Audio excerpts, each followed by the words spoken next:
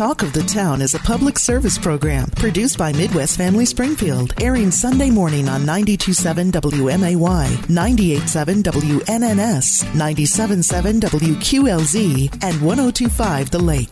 The mission of the show is to provide you with new information on the great organizations and great people in the Springfield area who work hard to make things easier for others throughout our community and to make Springfield a better place to live. The intent of this program is to be timely, topical, to entertain, and to inform. Good morning, good morning, good morning. This is, of course, Talk of the Town with your host, Trent Nelson. Such a pleasure to be with you all, as we often find ourselves each weekend. And we've got an absolutely wonderful program for you today. This Saturday, we have Jennifer Jewell. She is NPR's own. She has her own podcast as well. And she is the author of the book, What We Sow, on the personal and cultural significance of seeds. Really fantastic discussion.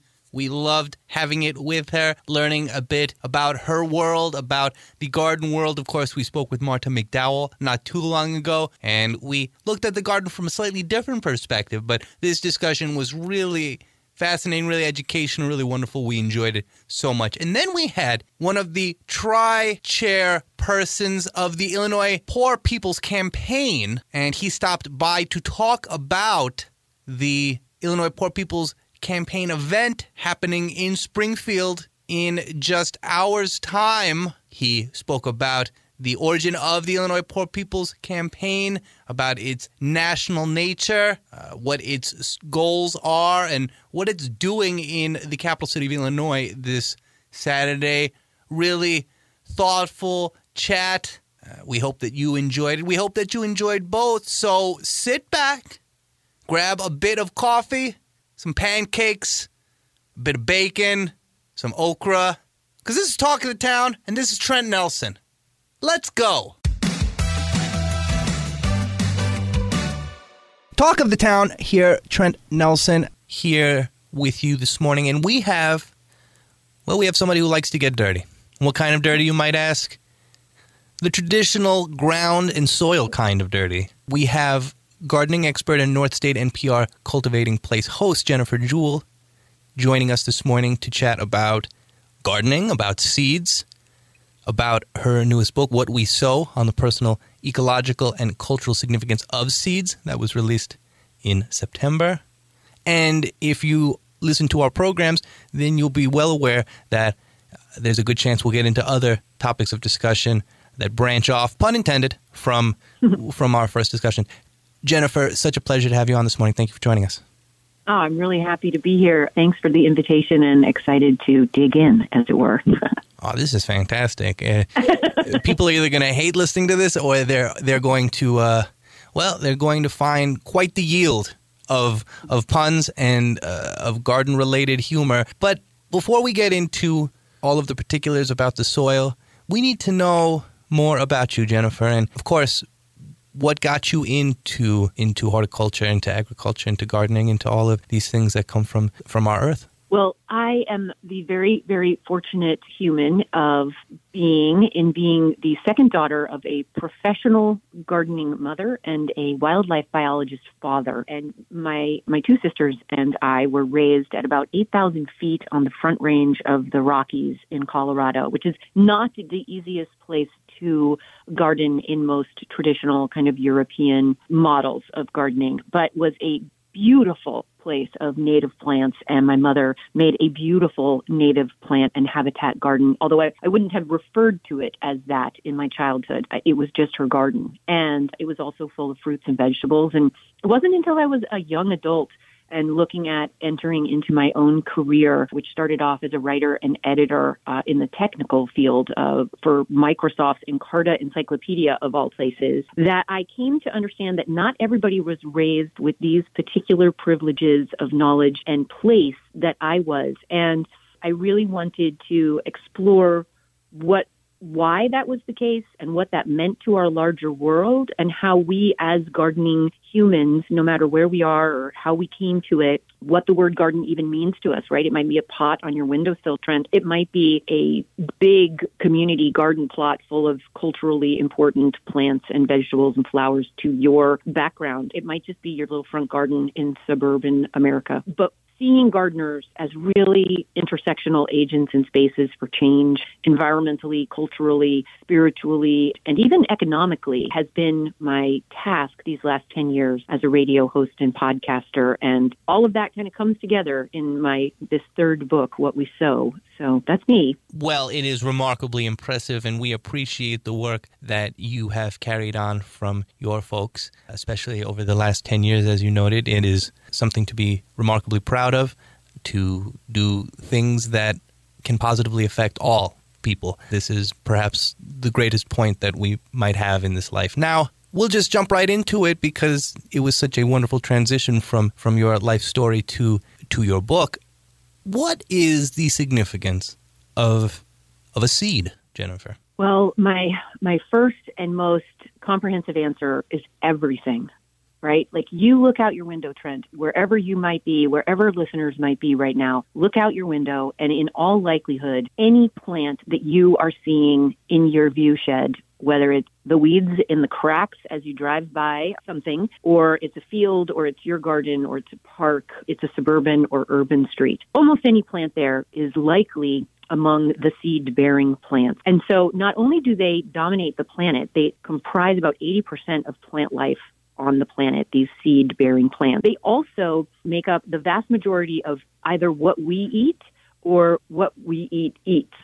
And that's amazing. But they are also really important in medicine and in beauty and in environmental health of our air, our soil, and our water. So for me, especially when you even drill down into the wood of our houses or the cotton on our clothing, in our clothing, these all come back to the importance of one seed-bearing plant being able to reproduce and provide this abundance for us. So it's everything. What an answer, but there is evidence of the value of that answer, Jennifer Jewell. We appreciate the honesty there. And what we sow does not only appraise the personal, the ecological, but the cultural. And the cultural seems to be a wonderfully broad brush in this instance because as you're writing notes, culture extends into our economic perspective as well, correct? And so there is money to be made in seeds and in certain catchwords, right, such as perhaps organic. Yeah.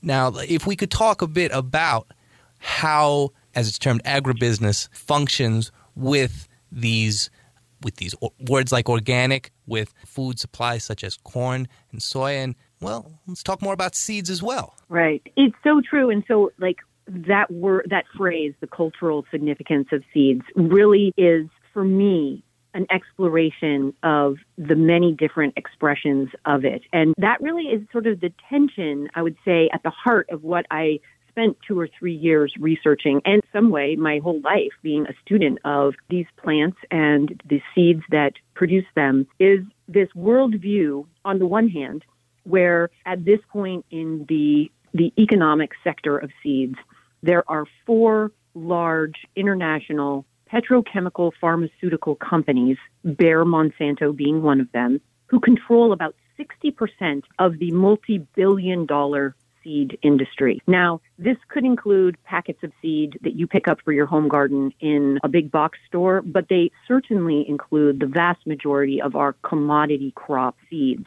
So think sunflower oil, think canola and corn oil and animal forage food stuff. Think soy and all of the byproducts from soy. And then think of all the millions of acres of certainly the United States, if not North America writ large, that are planted out in these seeds, which are often pre-prepared to be, quote unquote, Roundup ready, meaning they are genetically modified to be able to withstand an application of Roundup when they are planted out in the field, so that the Roundup will not kill this plant and its seed food, but will kill all the weeds around it. That is just one of the many chemical applications that many of these commodity seed crops are covered with. The next part of that cocktail are the neonicotinoids that seeds are coated or soaked in order to allow them resistance to insect, fungal attack. But these neonicotinoids, which are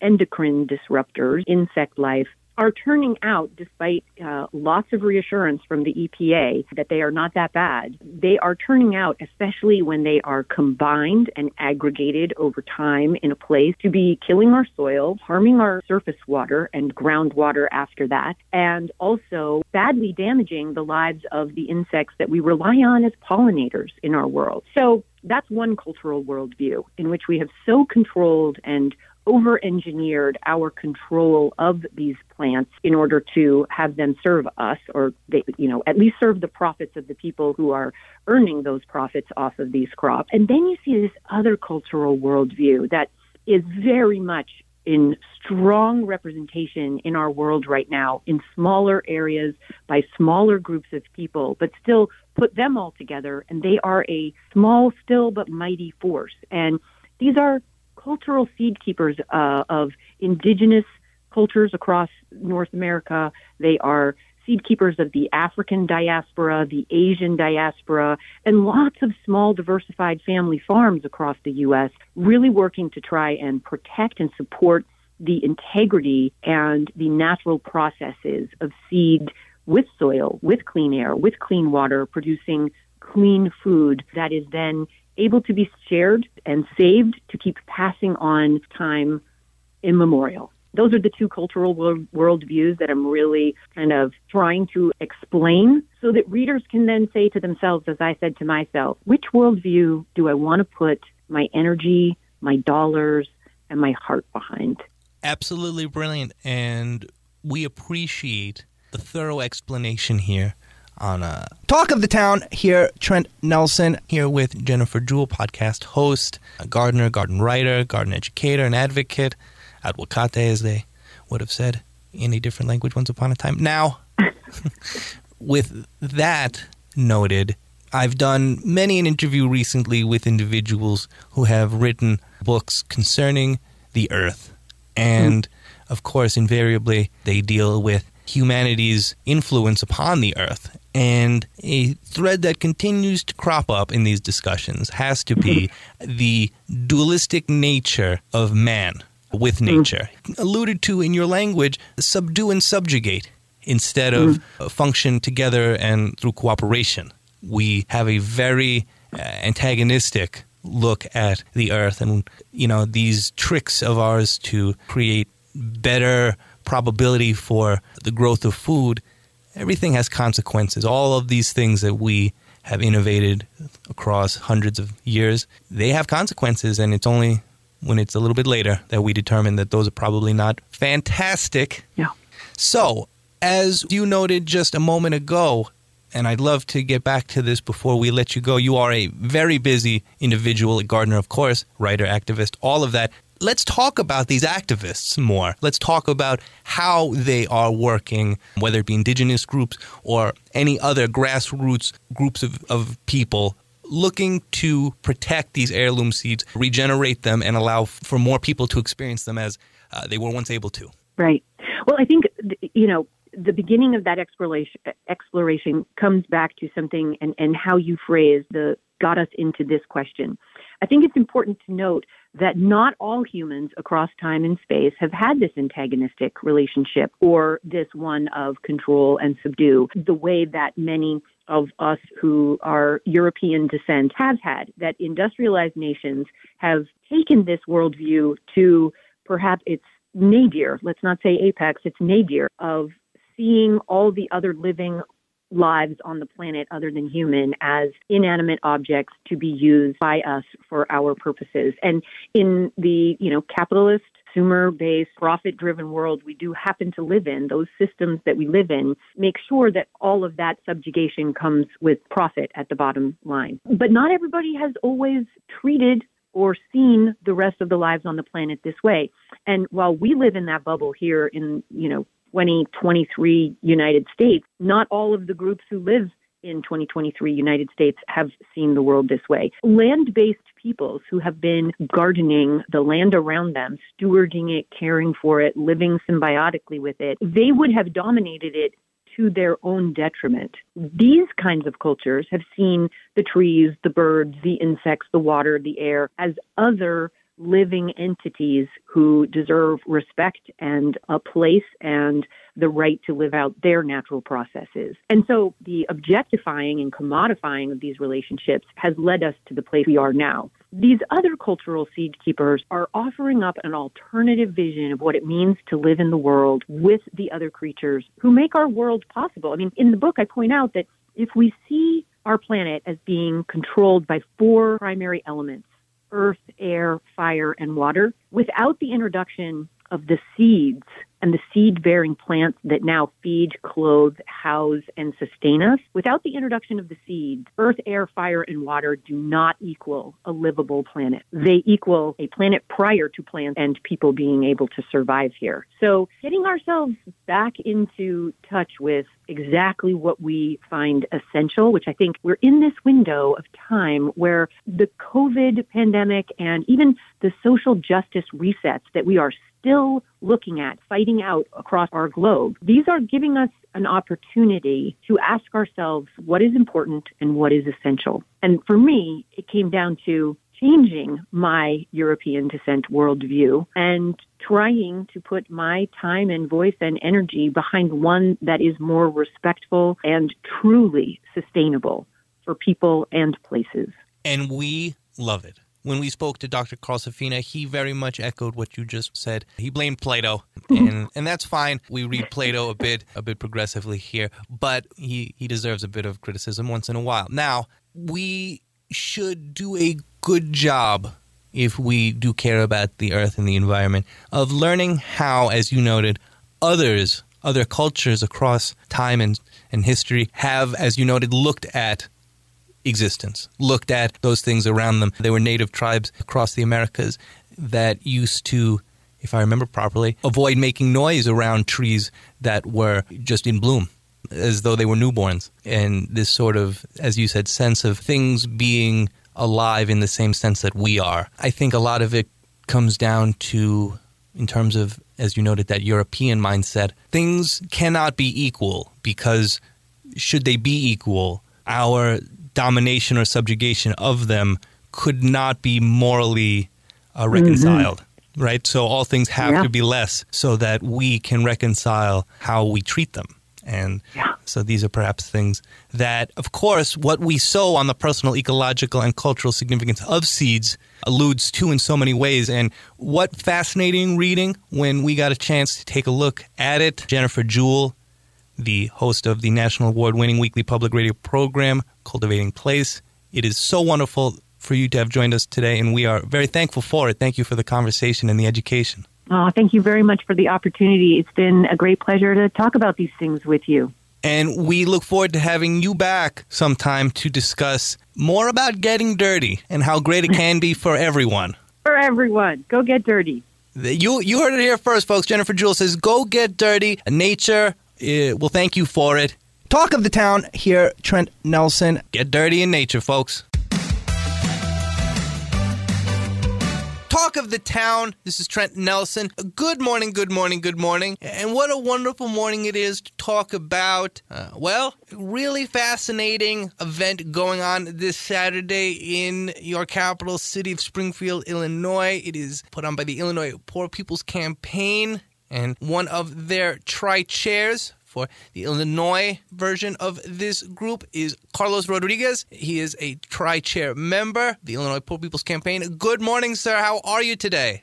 Good morning, Trent. I'm feeling very good and very, very hopeful that we've got a lot of work to do, and it's great to be on your show this morning. Well, absolutely. We're thrilled to have you and thrilled to talk about the Illinois Poor People's Campaign. But this is, of course, as I alluded to before, not singularly Illinois. There are poor people's campaigns all across the the United States. Is that correct, sir? You got it. We're in 40 different states, and actually this Saturday we're actually doing simultaneous actions that we'll talk about later in 32 of our states. We're excited. We've been building for more than 5 years now. Wow, that is really the antithesis of solidarity. 32 different simultaneous versions. And sir, for those of our audience who are not familiar, what is the Illinois Poor People's Campaign, and what does it set out to accomplish? Yeah, those are great questions, Trent. So the Poor People's Campaign, a national call for more revival, is actually looking to amplify the struggles of poor and low-wealth people, okay? So Illinois is one of the states, like I said, that has a Poor People's Campaign chapter. We actually have nearly 9,000 people in our network here in Illinois. So we believe that the political system we live under is failing people and blame low-income people for their lot in life, and we think that's absolutely wrong.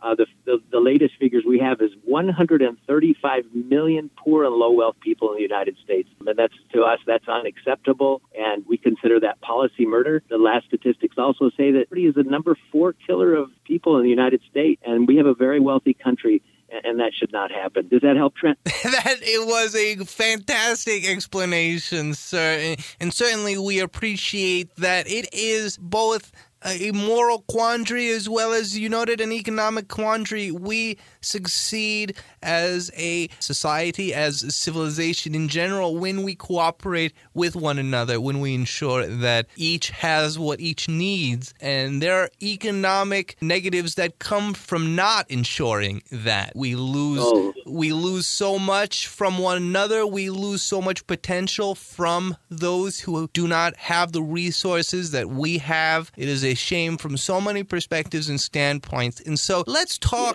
a bit about what this Illinois Poor People's Campaign gathering in Springfield, as well as in the other myriad states that you noted, what is going to go down at this event? That's a great question. I have to step back and say one thing. I want to amplify what you said earlier, Trent. You know, when there are people that are living in poverty, it impacts all of us, whether you're employed or not employed, right? I mean, if there's something that I've learned as a father, and my son is an adult now, is that when one of the students at his school was suffering, we all suffered, and we all recognized that what impacts one impacts all of us. I'm really glad that you said that. Actually, my grandfather told me a proverb in Spanish when I was growing up. He said, "Cuando brilla el sol, brilla para todos." That means when the sun shines, it shines for everybody. And so we want to make sure that's clear.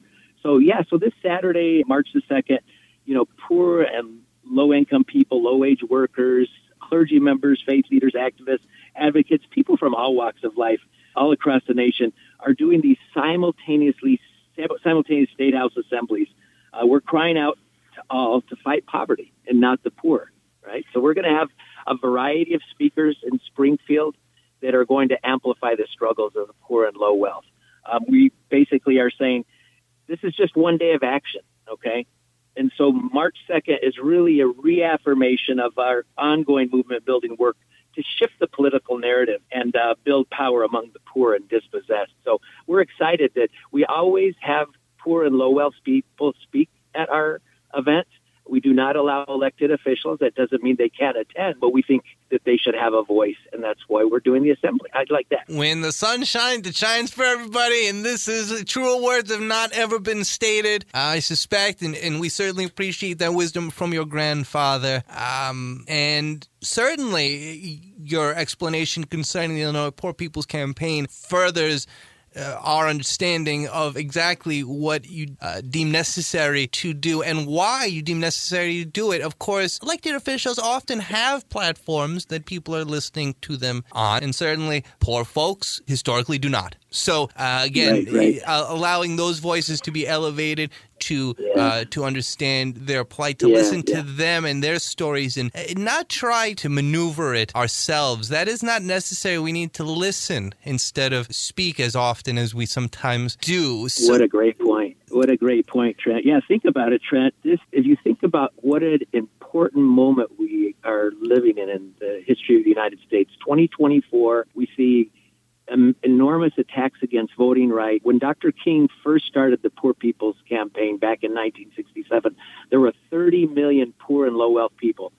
I think he would have been stunned, although not surprised at how many years are we looking at? About 60 years later, that's more than tripled. It's quadrupled the amount of poor and low-wealth people. So we're launching this 40 weeks of mobilizing and organizing and registering and educating poor and low-income people. We want this movement to vote, right? So we say all the time, everybody in, nobody out. And we feel strongly that we can get legislation to meet the needs of the millions. Absolutely. It is not that the masses do not have the numbers. It is simply that they often do not have the collective volition, right? Boom. Exactly. Great. Well put. Appreciate you. So it is important that groups and folks are coming together to ensure that that is in fact a reality. But, sir, give us, before we let you go, we really appreciate you spending some time with us today. Mr. Carlos Rodriguez, he's a tri-chair member of the Illinois Poor People's Campaign. We're talking about the March 2nd event in Springfield. Would you give our listeners a website where they can find more information if they want to participate, not only March 2nd, but beyond that? And please give them the hours one more time for what's going on this Saturday. Yeah, so on Saturday we are going to convene at 11 a.m., and we are going to march to the Capitol, to actually the Lincoln statue in Springfield. You'll hear speakers and musicians. We want to have an hour and a half total, so it'll be from 11 to 12:30, and we would love you guys to show up. You can go to www.poorpeoplescampaign.org. It's a very simple thing. You could just Google Poor People's Campaign, and immediately it'll show up. We have a great website. It has all the facts and figures of all of the states that are involved in the Poor People's Campaign. So, for example, if you clicked on Illinois, you'd see that over 1/3 of the people that live in Illinois are poor and low wealth. And it breaks it down into different categories and some of the things, not only that our legislators actually done well, but also some of the things that we are challenged them to work on. We can remark on the successes without becoming complacent. We appreciate the constant push. I believe it was Wendell Phillips, that great American, who once said that we must ask for the entire loaf to get the half loaf. So, oh my gosh, great abolitionist, and actually our state had one of the more dramatic abolitionists too, and not too far from Springfield. If you remember, let me see if I can challenge you about. Do you remember Elijah Lovejoy? We do know about Elijah Lovejoy, yes, and we love a good challenge. We love a good conversation. And let's abolish poverty. How about if we say that? That's the modern day abolitionist. Let's abolish poverty. Well, it's interesting because Wendell Phillips, as we just alluded to, he not only was an abolitionist of slavery, but he also was very frustrated with what he called wage slavery. So yes. This does tie in exactly and explicitly to what we are discussing here. Carlos Rodriguez, he's a tri-chair member of the Illinois Poor People's Campaign, and we've just really loved chatting with him this morning. Sir, will you come back and do it all again sometime soon? Oh, absolutely, Trent. I appreciate that. I love the way you framed this discussion. I think that, these are becoming dogmas of the past that are too old that we need to shut off. Wage slavery, poverty. These are things that we can solve. We have the ability and technology to solve them, and I would love to come back on your show. I appreciate you having the Poor People's Campaign on this morning. We appreciate you, sir. We appreciate your bright passion, as well as those words of your grandfathers. We will remember them moving forward. And again, we do look forward to having you back on here on Talk of the Town with Trent Nelson. Sir, have a great day. You do. You do the same. Forward together, not one step back. Forward together, not one step back. Talk of the Town, Trent Nelson. Go out and see what's happening with the Illinois Poor People's Campaign. See how you can get involved and see how you can make a positive difference. When we make a positive difference for our community, we, of course, make a positive difference for ourselves. Thanks for listening to Talk of the Town. We'll be back next Sunday morning. Talk of the Town is a public service of Midwest Family Springfield. If you have any questions about today's program or previous programs, contact the show at MidwestFamilySPI.com/Talk of the Town or call Midwest Family Springfield at 217-629-7077.